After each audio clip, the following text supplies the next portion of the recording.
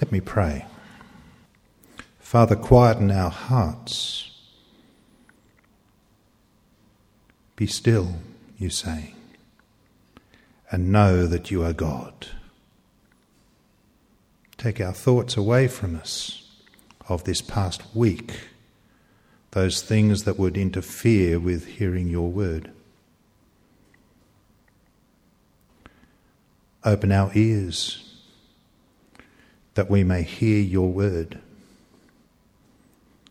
Open our minds that we may understand your truths. Open our hearts that we may love you more. And so, Father, we pray for Duncan as he speaks, that he may not speak, but the voice we hear will be yours, and the word read might burn into our ears. We pray this in Jesus' name. Amen. A few years ago, the ABC released a documentary. I don't know if you got to see it when it was out. It was called Making Australia Happy. It was this documentary, a series, and it took this group of unhappy people, a group of people who identified themselves as being unhappy, and tried to equip them with different things and attitudes and skills and to increase their happiness levels, at which they measured on some different scales. Anyway, it was set in what was apparently Australia's most unhappy suburb, a place called Marrickville in Sydney. And I was living there at the time, actually, and I really enjoyed it. So I didn't know what they were talking about, but apparently it rates pretty low. Well, they got these unhappy people to do this exercise. Part of the show was this exercise, and it had to do with a sultana. Now, I kid you not, this was the exercise. They had to take a sultana, one single sultana, and take 5 minutes to eat one sultana. Now, 5 minutes is a long time when you've got one sultana to eat, right? But anyway, you're supposed to let it sit in your mouth and sort of, feel its texture, let it and really slowly chew it. And people really struggled, as you might expect. It's such a weird thing to do, right? Particularly for people who are used to the frantic pace of life in the 21st century in Australia, whose attention spans are trained to focus on anything for probably not more than 10 seconds. To have 5 minutes on this one thing, people really struggled. Now, friends, I'm not advocating for painfully slow sultana consumption. Okay, this is not what this is about. But it was fascinating. It was fascinating to see these people, as they did slow down and focus on this really small thing, how impacted they were by it. It's so easy to kind of rush through without taking stock, without stopping to see how amazing something that's so small and appearingly insignificant, how incredible it can be. Well, all of that by way of introduction to say that today we're going to do a little bit of a sultana exercise. Okay, it's just one sentence, and often in these letters of Paul, the sentences are just packed full of so much, and it's easy to rush over it, isn't it? As you read through, we're up to chapter 2 of Colossians. It's easy to rush over, but if we can just take the time this morning to slow down and to dig deeply, there are incredible gems to be found here in these verses. Colossians 2, verse 6 to 7.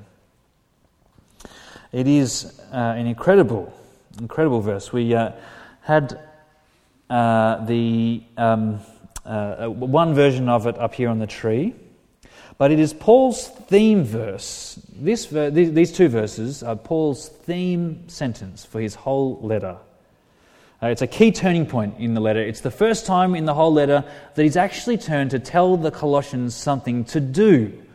It's really a helpful skill to pick up when you are reading through Paul's letter, to keep your ears open for this moment when Paul turns to say, what then are you to do in response to these things? It's always an important moment. It's often at that moment that you get a real insight into what is driving Paul, what's at his heart, and what his deep concern is for writing the letter. If the blokes who went up to men's convention had the privilege of hearing John Dixon speak a couple of weeks ago, and he put a picture up like this. This is sort of like what the letter would have looked like. No spaces, all capitals.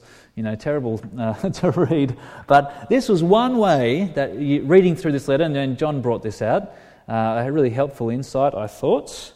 This is one way that an author, someone writing a letter, would signal to his readers, pay attention, listen up.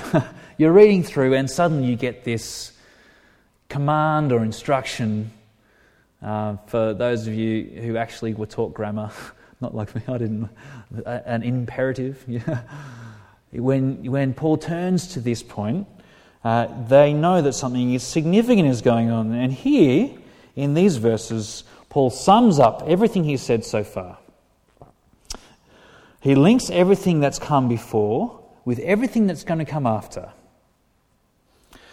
And it has huge implications for us, for our everyday life. So from this point on, Paul moves on to talk about the Christian life. What does it mean to live as a Christian? He's got a lot to say in the rest of his letter. Paul cares deeply for how God's people live, for how we live. He's not interested in armchair theology, right? He wants to see lives changed. He gives warnings and instructions and advice, but here he gives his fundamental framework. And if we miss this, we're at risk of misunderstanding everything else that Paul goes on to write about.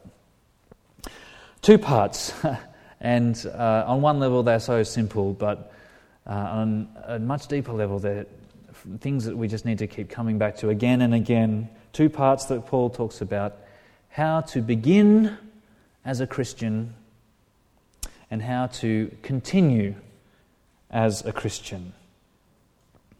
And Paul's main point here, his main point, something so easy, and we'll come back to it later, his main point is thinking about how to go on as a Christian, how to begin as a Christian, and how to continue as a Christian. Paul's main point here is there's no difference between the two. There's no difference between the two. Well, if you have your Bibles open, now we're finally going to get to these great verses in Paul's letter. Paul says, "So then, just as you have received Christ Jesus as Lord, continue to live your life in Him, rooted in and built up in Him, strengthened in the faith as you were taught, and overflowing with thankfulness." He starts, it's a really simple way of saying, "so then." And it's this little one word, but these two words that link everything that Paul's written to what he's saying now.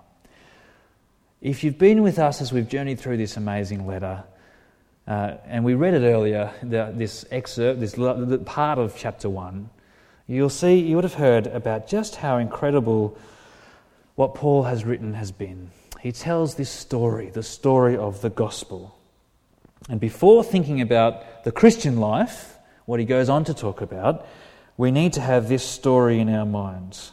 It is nothing less, and we saw it a few weeks ago, it is nothing less than the story of the whole universe, the whole creation, captured sort of in its essence in verses 15 to 20.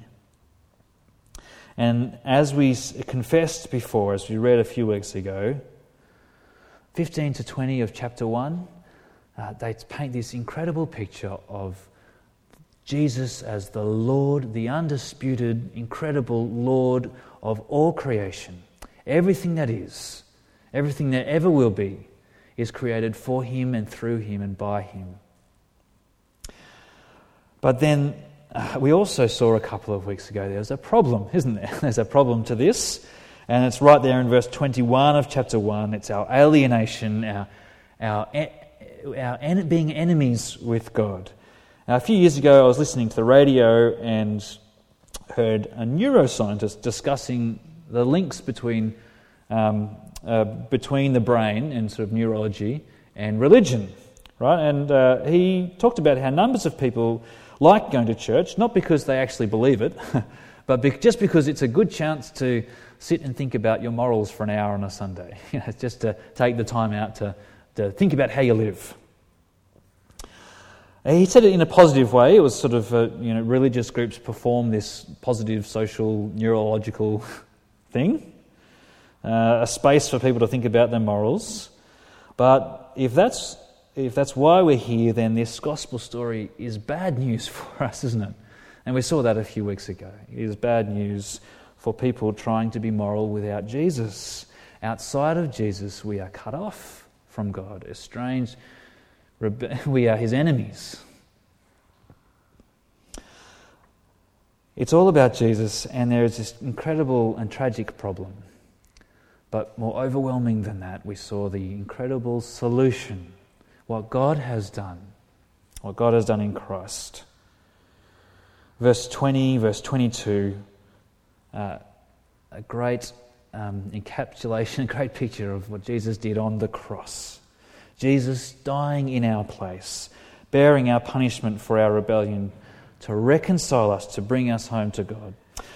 Well, it is the story of the most incredible gift. God has done what we were unable to do. He's done what we were unwilling to do. We were prisoners in the kingdom of darkness, it says, and he rescued us. We were enemies, and he reconciled us. We were dead, and he made us alive in Christ. Well, this is an amazing story that takes up the whole universe. And last week we had a bit of a look at how it had gripped Paul. If you were here last week, it had totally turned his life upside down. But now he turns to Colossians and he sums up everything that's been written so far in this verse. So then, given all of that, just as you received Christ Jesus as Lord. What does it mean to begin as a Christian? Paul sums it up in this powerful little phrase, to receive Christ Jesus as Lord. They were receivers. It's a central reality of living as a Christian. You notice Paul didn't say, just as you earned Christ Jesus as Lord, just as you achieved. It wasn't when they deserved it. It was when they didn't deserve it. They received. They just received. See how sort of passive that is in a way? God's the actor here. His sovereign and electing love rescued them, gave them life. All they did was hold out their hands like beggars to receive, to receive, not to contribute, to receive this gift. What was it that they received? Well, friends, again here, this is important that we slow down. Did you notice as we went through, as we just read it, they didn't receive a philosophy. They didn't receive a formula. Sometimes I think we can think of the gospel as sort of like a neat formula, as if being a Christian were a mathematical puzzle to solve, right? Jesus plus sin equals forgiveness.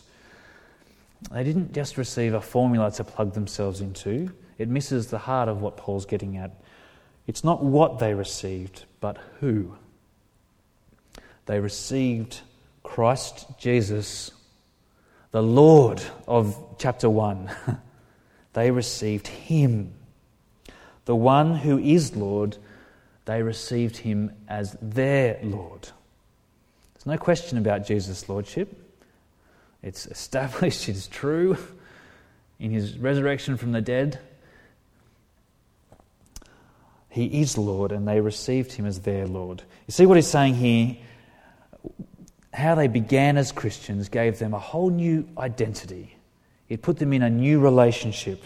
And friends, this is really, if you have been around Christian things for a while, you might have come across this common objection And it's a common objection, and actually it's been around for millennia. Paul talked about it. If being a Christian is only by God's grace, if you just receive, if that's how you start as a Christian, doesn't it matter how we live? Doesn't it matter how we live if it's all by this gift of God's grace? It's easy to get nervous how extreme this picture is, that becoming a Christian has nothing to do with how good we are. It's just about receiving a free gift. And here is why this is so important, that they didn't receive this kind of mathematical solution or a new life philosophy. If they had, maybe you could argue that it didn't really matter how you lived. No. That's not what they received. They received Christ Jesus as their Lord. In Him there is forgiveness. There is reconciliation. But fundamentally, their becoming Christians was about entering into a new reality, a new relationship. We saw it earlier, chapter 1, verse 13. God had rescued them, He'd gripped them and taken them out of the kingdom of darkness and put them into the kingdom of His beloved Son. And it changes everything. It changes everything. Well, we're going to just go on to look at how it changes everything for Paul, how we start as a Christian. Familiar territory, I hope, for many of us, but so important to keep coming back to. But before we go on to his next little, what Paul goes on to say, I just think it's worth us pausing at this point, thinking about everything that Paul said in chapter 1 and here, describing us as being receivers of the Lordship of Christ. It's important for us to ask, what is the picture of God that is presented here? Maybe this is sort of how some of us sometimes think about God. I don't know if you know this Far Side cartoons, Gary Larson, classic. This is one of the best, although it's terrible because it's bad theology, but it's funny. It's got God. If you can't read it, down the bottom it says God at His computer.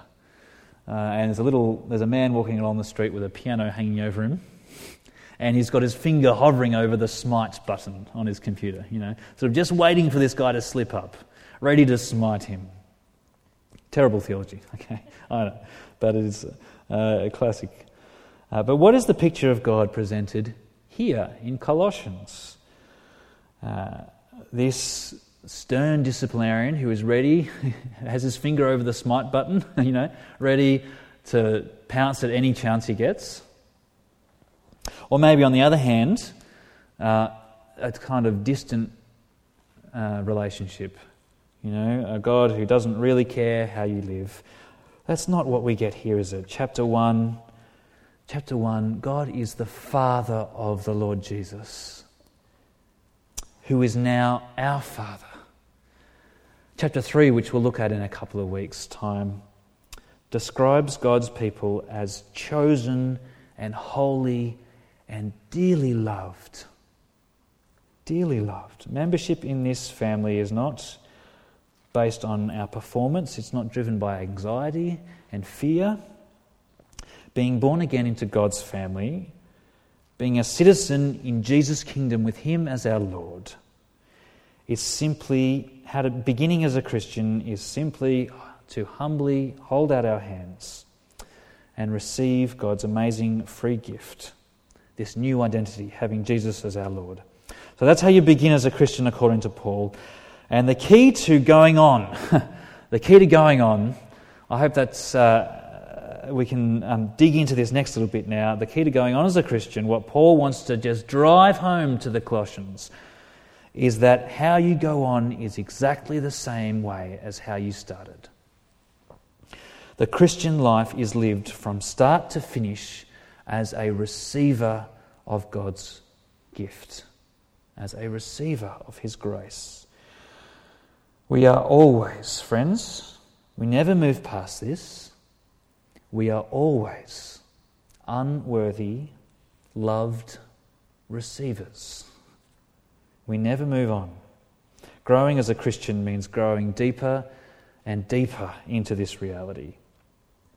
We don't move on to a deeper philosophy. We don't move on to special rules for the Christian elite.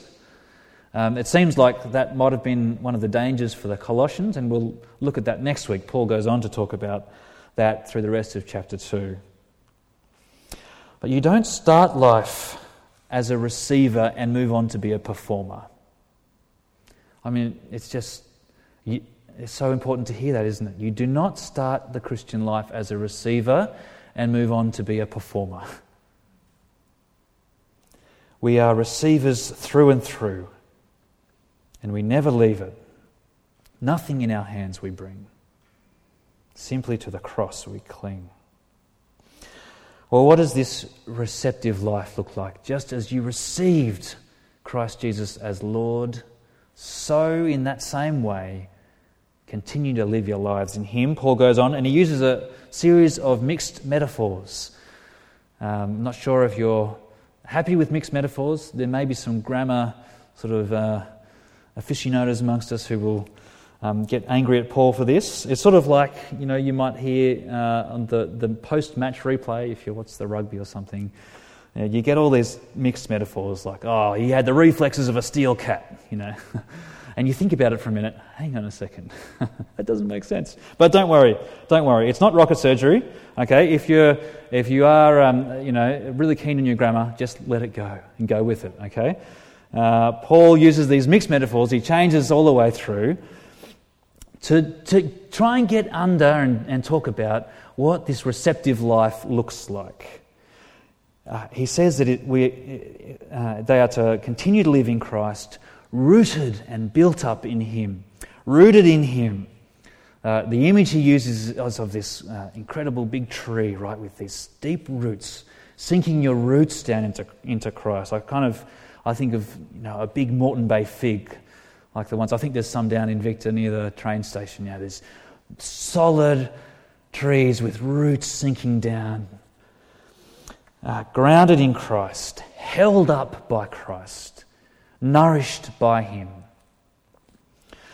And then he changes this metaphor moves on from the tree to a building built up in Him. This solid building, a work in progress, always being renovated, but with foundations firmly set in Christ, rooted and built up in Him.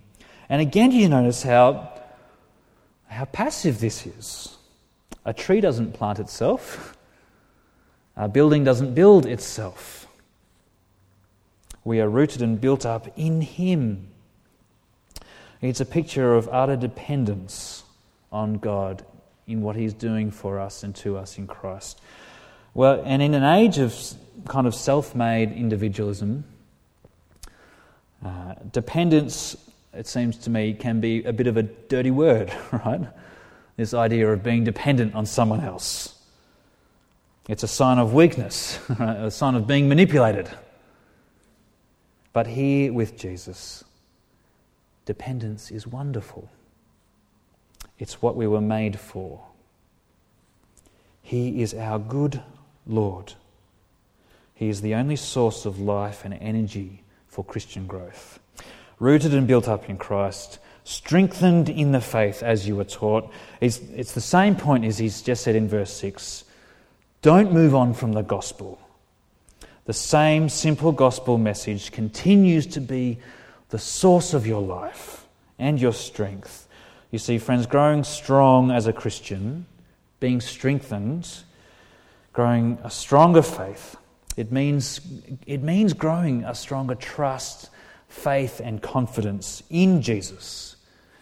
Not in the Jesus of our imagination, not in Jesus who as we would like Him to be, but in Jesus as we were taught. We were being strengthened in this faith as we were taught, as taught by the apostles, as we find in the Scriptures. Rooted and built up in Christ, this receptive life, strengthened in the faith as you were taught. And friends, all of this is both humbling and liberating. It is both incredibly humbling.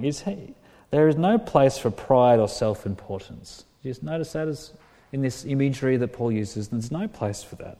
If you're a Christian, your life in Christ is nothing other and never will be anything other than a gift. It's not because you deserve it. It is given to you even when you were God's enemy, even when you were at war with Him. And can you see, friends, how wrong, just how out of place it is to be a proud and self-important Christian.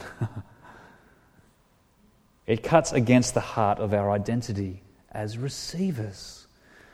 We are receivers.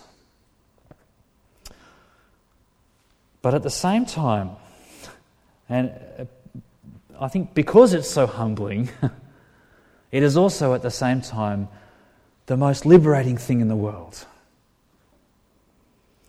This receptive life is so liberating. See, friends, for those in Christ, those who continue to live in Him, we need to hear this again and again and again. Life is not about performing. Your life is not about performing. It's not an anxious performance before God or others or even before ourselves. This is a constant temptation. A constant temptation in life. It's a temptation to base who we are on what we do. A temptation to base who we are on what we do. And it's so ingrained in us, I think it comes from something very dark within us. See, at heart, our rebellion against God is a rebellion against humble dependence upon Him. So we base who we are not on what we receive from Him, but on what we do. On what we do. We sink our roots into ourselves. We build ourselves up. We strengthen ourselves in our own works. But Jesus reorders our hearts, friends. Jesus reorders our hearts so that being a dependent receiver is not something to rail against. It is something to rejoice in. It is so freeing. See, the gospel flips everything around. It doesn't let go of what you do. Okay, what you do is important, and Paul's going to go on to talk about that. But you don't, for those in Christ, we don't need to base who we are on what we do. We flip it around. We base what we do on who we are in Him, who God has made us to be. You don't need to do that. You don't need to be sort of always anxious, never quite sure whether you're good enough. You base what you do on who you are in Christ. You have received Christ Jesus as Lord.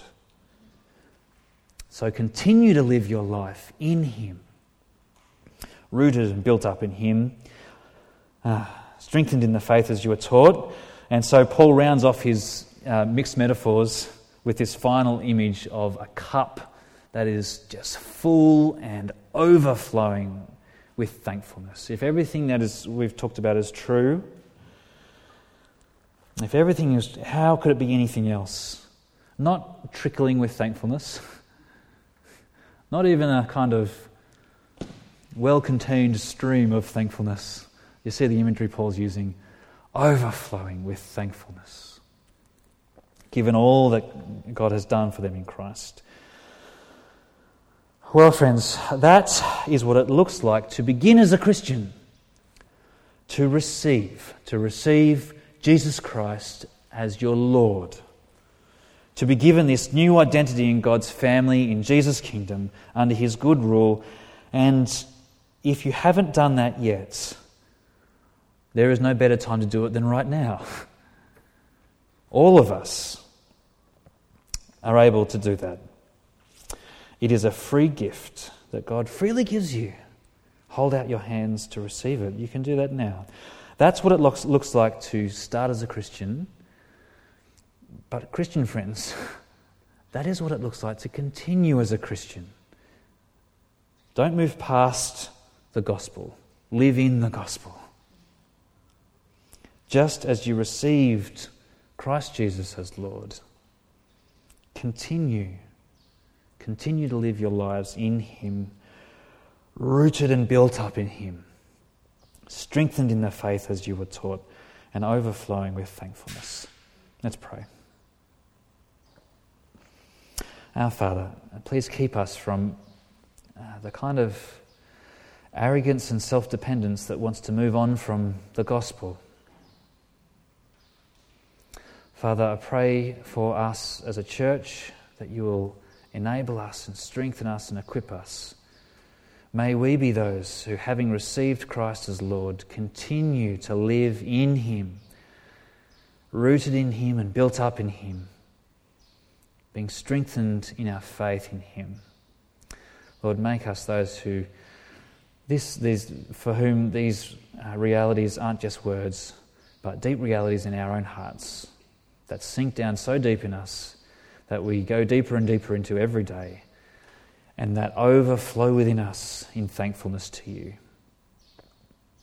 Father, for any who don't live with you as their Lord, who have not received Christ as Lord, Lord, I pray that you will help them to see Jesus for who He is. Help us all, Father, we pray. Give us the confidence, keep us from arrogance, but give us a great confidence in knowing who we are in Christ. Help us to base what we do on who we are, not the other way around. And we pray all of this for your glory in Jesus' name. Amen.